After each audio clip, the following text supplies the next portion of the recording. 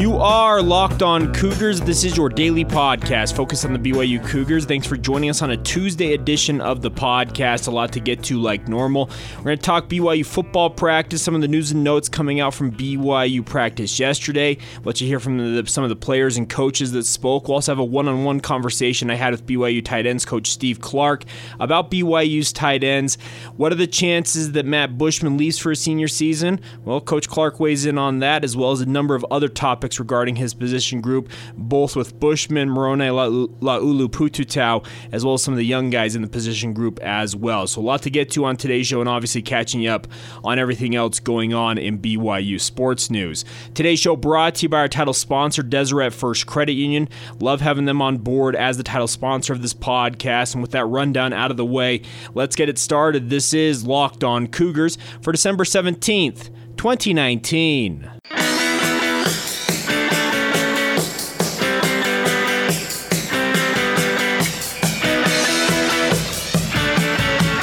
What's up, guys? I'm Jake Hatch, your host here on Locked On Cougars, your resident BYU insider. I work for the Zone Sports Network in Salt Lake City, Utah. Thanks again for joining us on a Tuesday edition of the show. This podcast is available everywhere podcasts are to be found: Apple Podcasts, Stitcher, Spotify, Google Play, any number of any podcatcher you can find Locked On Cougars. And make sure you download the show, subscribe, and also don't fail to give us a rating and review. We love those star reviews, particularly if you're listening on Apple Podcasts, which I know a number of you are. It really does help get the word out about the podcast. And the aim of this podcast, the aim of what I do each and every day with this podcast, is to be your one-stop shop for all of the BYU news you need to know. Also sharing you some of my insights, some of my insider information as I talk with multiple players and coaches and administrators surrounding the BYU football program, basketball program, and the BYU athletic department at large. Wanted to keep you guys up to date with everything going on in the BYU athletic department. It's great to be with you guys each and every day. So please continue to support the podcast. Share it with your family and friends. I know this time of year there's a lot of parties going on. If you have family and friends who are big-time BYU fans, well, make sure to mention, hey, there's this podcast, Locked On Cougars, that you guys should check out. And I thank you guys in advance for your support in doing that. All right, let's get started today talking about BYU football practice yesterday. I think the big news coming out of yesterday is that it's pretty clear, and actually it's not clear, it is clear, it's crystal clear, who's going to start for BYU in the bowl game. Aaron Roderick spoke with the media last night. I asked the question, well, who's going to be your starting quarterback? And here was his response. I've already made it. Will you tell us? Did Kalani say he didn't know?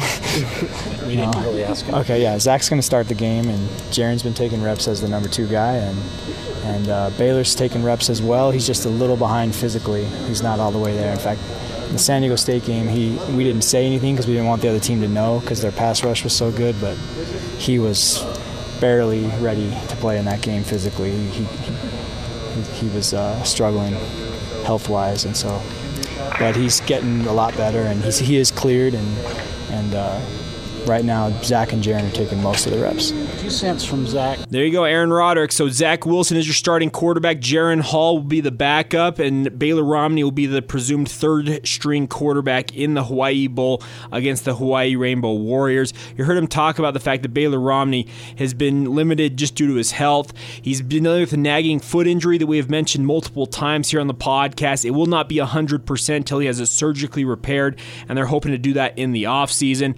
But additionally, against San Diego State, Kalani Sitake revealed last week that he was extremely sick leading up to that game, and as you heard Aaron Roderick say, he was barely cleared to play in that game against San Diego State, so pretty much fell into Zach Wilson's lap that, hey, you have to carry this team in that game, and I get it, and the BYU offense struggled, obviously, scoring points in that game, but you also heard Aaron Roderick, if you guys listen to this podcast in the past, he's talked about the fact that you can't just rely on the passing game or the running game to be successful on offense, and BYU very much had to rely on their passing game in that game against San Diego State because they could not run the ball effectively, and it put it all on Zach Wilson's arm, and unfortunately, that they didn't get the requisite points they needed to win that game, and I think it's something that sticks in their craw, and Aaron Roderick talked about it yesterday about the fact that this offense, it's had its moments, but that game against San Diego State, I think, taught them a thing or two. That was the best pass rush we've seen probably since the Utah game. Those guys, that's a real pass rush, and they they were press man coverage a lot, and it was a tough night. We were struggling to run the ball, so anytime you become one-dimensional, you get in a pass fest like that, it's a tough game, and there's some plays that he would like to have back, but he threw a lot of completions in that game under some tough circumstances. I'm proud of him. I thought he competed really hard. There you go, Aaron Roderick, the best pass rush BYU faced since Utah. I made a similar comment in the aftermath of that game that I felt like San Diego State's ability to bring pressure against BYU, it was second to none outside of the University of Utah, which has 3 or 4 guys who are going to go to the NFL this coming draft class. And San Diego State, credit to them in that game, but BYU now turning their attention, obviously, to Hawaii and the Hawaii Bowl. And they leave Friday for that game. We'll have one more opportunity to speak to the BYU players and coaches tomorrow following their practice at the indoor practice facility in Provo. So we'll have more conversations and more reaction for you then. But interesting week as BYU gets ready for this game because Hawaii, very much a high-powered offense. There's a lot to be done to slow these guys down. But Khyiris Tonga spoke yesterday, and of course, obviously a lot of talk about him potentially leaving for the NFL. He told us yesterday, multiple media members, that he will wait until after the bowl game to make his final declaration. It's his final decision regarding going pro or deciding to remain at BYU for his senior season, similar to what Matt Bushman has made comments to of late. And my indications are, like I've said on this podcast over the past couple of weeks, has been fluctuating back and forth, but as it stands right now, both players are narrowly, well, not narrow in terms of Khyiris Tonga, not narrowly leaning. He's leaning towards going pro. Matt Bushman, very much on the fence, a 50-50 proposition at this point, whether he comes back or goes, and he said that he will wait until after the upcoming season, after the upcoming bowl game to make his declaration. But one thing that's going for Khyiris Tonga is Mitch Harper and I were interviewing him yesterday during media availability, and he did some testing this past summer, a lot of the NFL Combine testing, 40-yard dashes, 10-yard splits, 3-cone drills, all that stuff you guys see on the NFL Network when Combine time comes around in January. Well, Khyiris Tonga, if he posts the number you're about to hear him say that he ran last summer, he's going to make himself some major money. Here's Khyiris Tonga talking about the work he did last summer and the testing he did. You guys didn't you have summer testing this past summer where you guys go to like combine drills? Like, what did you run in the 40 or your 10-yard split? I ran a 4.91. Goodness gracious. So you ran a 4.91? Yeah. If you put that type of number up again, you're going to get straight paid, man. Hopefully. I was feeling good that day, too, so it was good. If Khyiris Tonga runs a 4.91 second 40 at the NFL Combine, or even just breaks the sub 5 second flat mark at the weight he plays at, 6'4", 330 pounds, he is going to be a top 3 round draft pick. Just purely on potential. I know he's an older prospect. I get all that is working against him. He served a mission for the Church of Jesus Christ of Latter-day Saints. All that's working against him. He's an older prospect. But just the tantalizing prospect of having a guy who is 6'4", 6'5", 330 pounds, and runs a sub 5 second 40, Khyiris Tonga is going to make a lot of money in the NFL draft if he's able to test that well. Obviously, if he decides to go pro following the bowl game, he'll likely not go to school next semester, and he'll spend most of his time prepping for the NFL Combine, training with professional trainers who get you ready and then peak physical condition for that NFL Combine.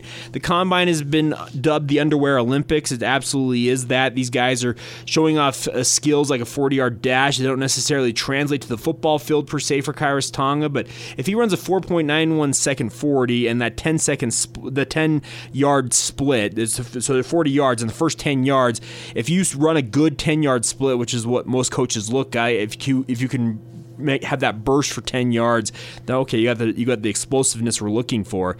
If Khyiris Tonga runs as fast as he says he is running, he'd be dumb, let's be honest, dumb to not leave for the NFL after this bowl game. But, of course, we'll have it covered for you right here on your daily podcast, the Locked On Cougars podcast.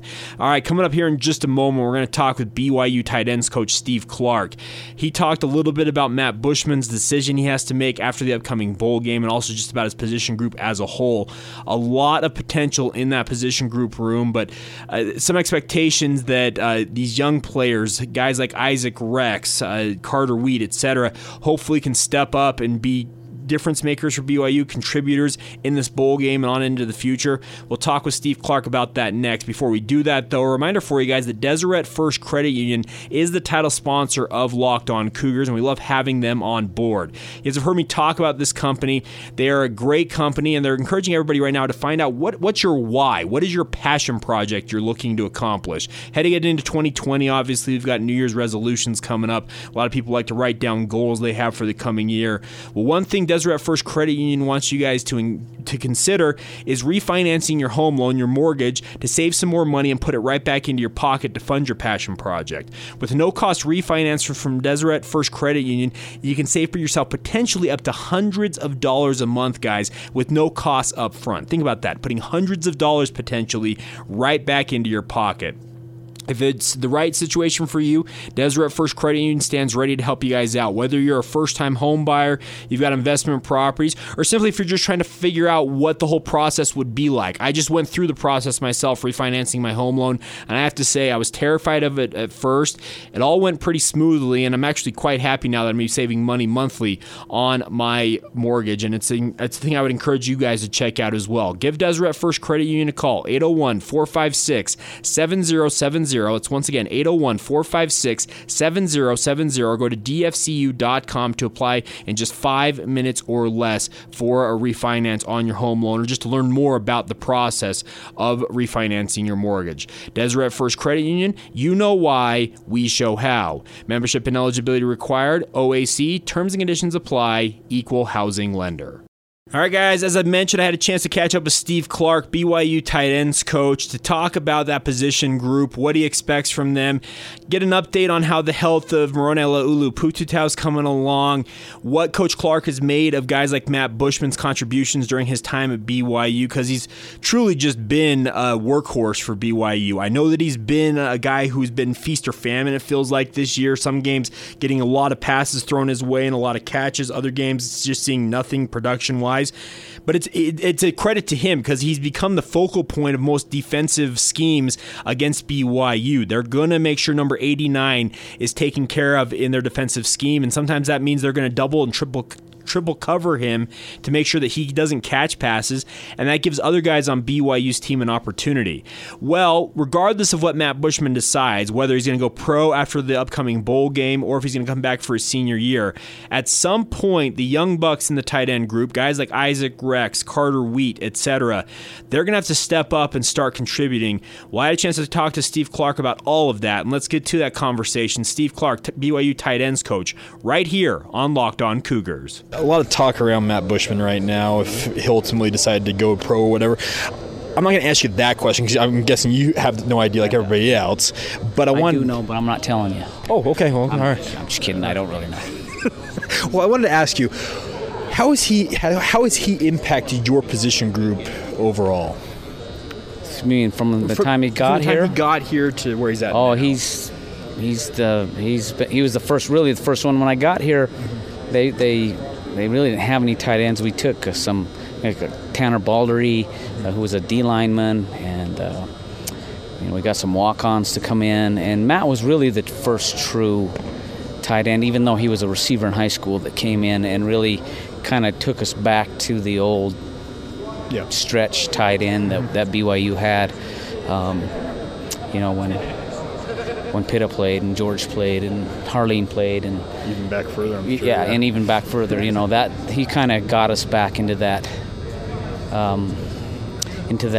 type of offense. And then, I think the younger guys saw him and the success he had when he was an All-American as a freshman, and saw that we were kind of back in the tight end business, and we were able to attract some other guys that wanted to come and play with him and learn from him. And he went from being a freshman to last few years. I mean, he was the leader in in the room, he and Moroni, and they do a great job of teaching, little intricacies and things that they've learned, things that they pick up on. And so he's been huge impact on our tight end. He's led the team in receiving the last 2 years. He's on track to battle for that this season. We'll see how the bowl game obviously plays out.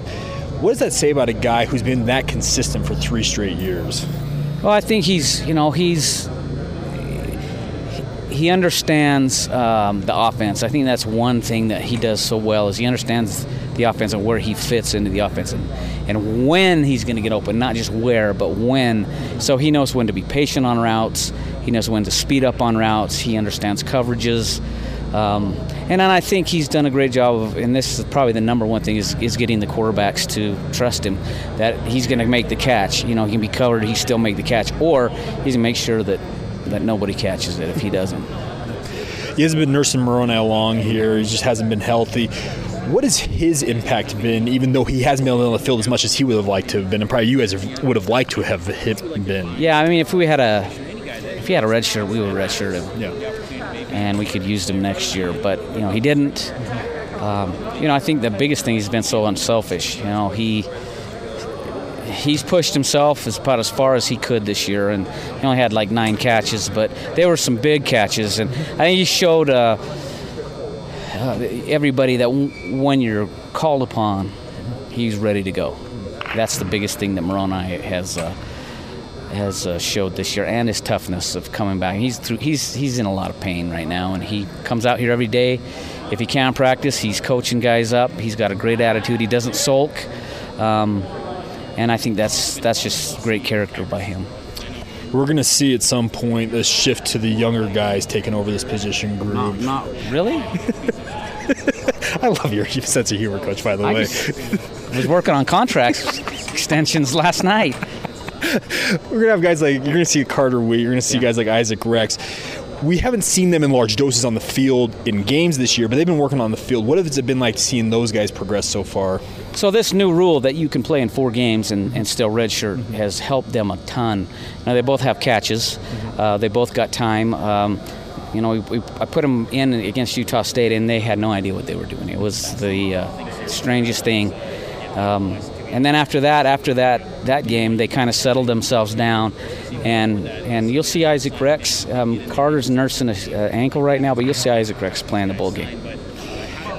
That 4-game rule, I've heard from all the coaches I've talked to since that went into effect how much of an impact it can have. And I think with return missionaries, it might even have a bigger impact. Would you agree with that? Absolutely. So, they really have it. Their clock hasn't started, and they've already got some playing time. So we didn't have to hurry them in.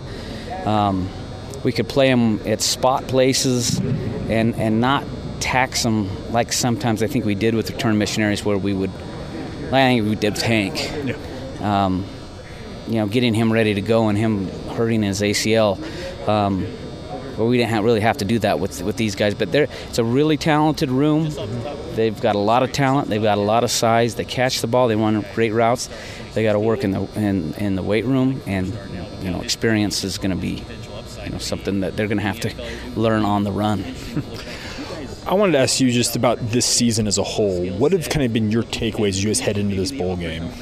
How good you can be and at times how bad you can be. I mean, the consistency is, we've just got to be more consistent from week to week. And, we talk about it all the time and trying to figure out why, we can play so well one week and not the next. And I don't know if we have those answers, but that's something that we are working on and we'll continue to work on is we've got to be more consistent. But it's been a lot of fun. We've had some great wins. So hopefully we finish it off with one in Hawaii.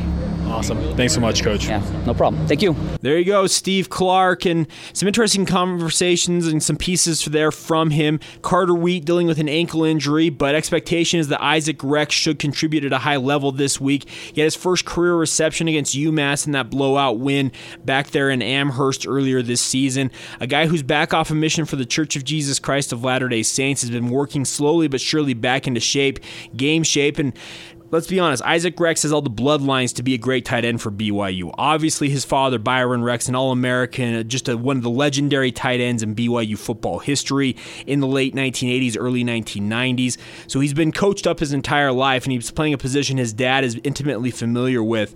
And I think he is going to be a guy to keep an eye on going forward. But it sounds like you'll expect to see him in the bowl game against Hawaii. Moroni Laulu-Pututau, you heard Coach Clark say, very much in pain, but he's out there every day giving everything he's got, regardless if he's able to actually practice or just coaching on the sideline. He's doing everything he can, and it's unfortunate because it would be nice to see Moroni get a redshirt year and be able to come back and have a healthy senior year, but as it stands, his clock is up. The eligibility clock is running out on him, and if he gets to contribute against Hawaii, great. If not, hey, you wish him nothing but the best, and he's been nothing but a loyal soldier for the BYU football program. He's dealt with 2 major injuries, an ACL injury as well as a Liz Frank, who have taken away, frankly, his football career in many ways, shapes, and forms, and it's unfortunate to see. But I think the biggest news from Coach Clark's conversation is him talking about what Matt Bushman has meant to this football program.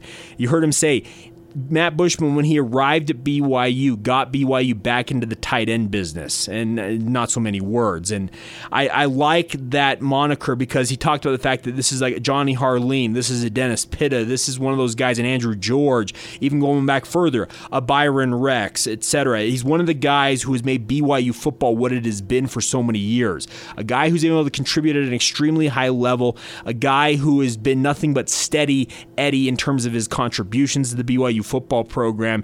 And regardless of whatever Matt Bushman decides, and you heard Coach Clark joke about the fact that I know, but I'm just not going to tell you what Matt Bushman's going to do, and he was just messing around. He obviously doesn't know either. It's Matt Bushman's decision to make, and guys like Coach Clark, Kalani Sitake, even Matt Bushman's father, Chad Lewis, will have a say in what Matt Bushman ultimately decides to do. They'll weigh in with him, give him their feedback on what they're hearing and what they think. But it's Matt Bushman's decision to make.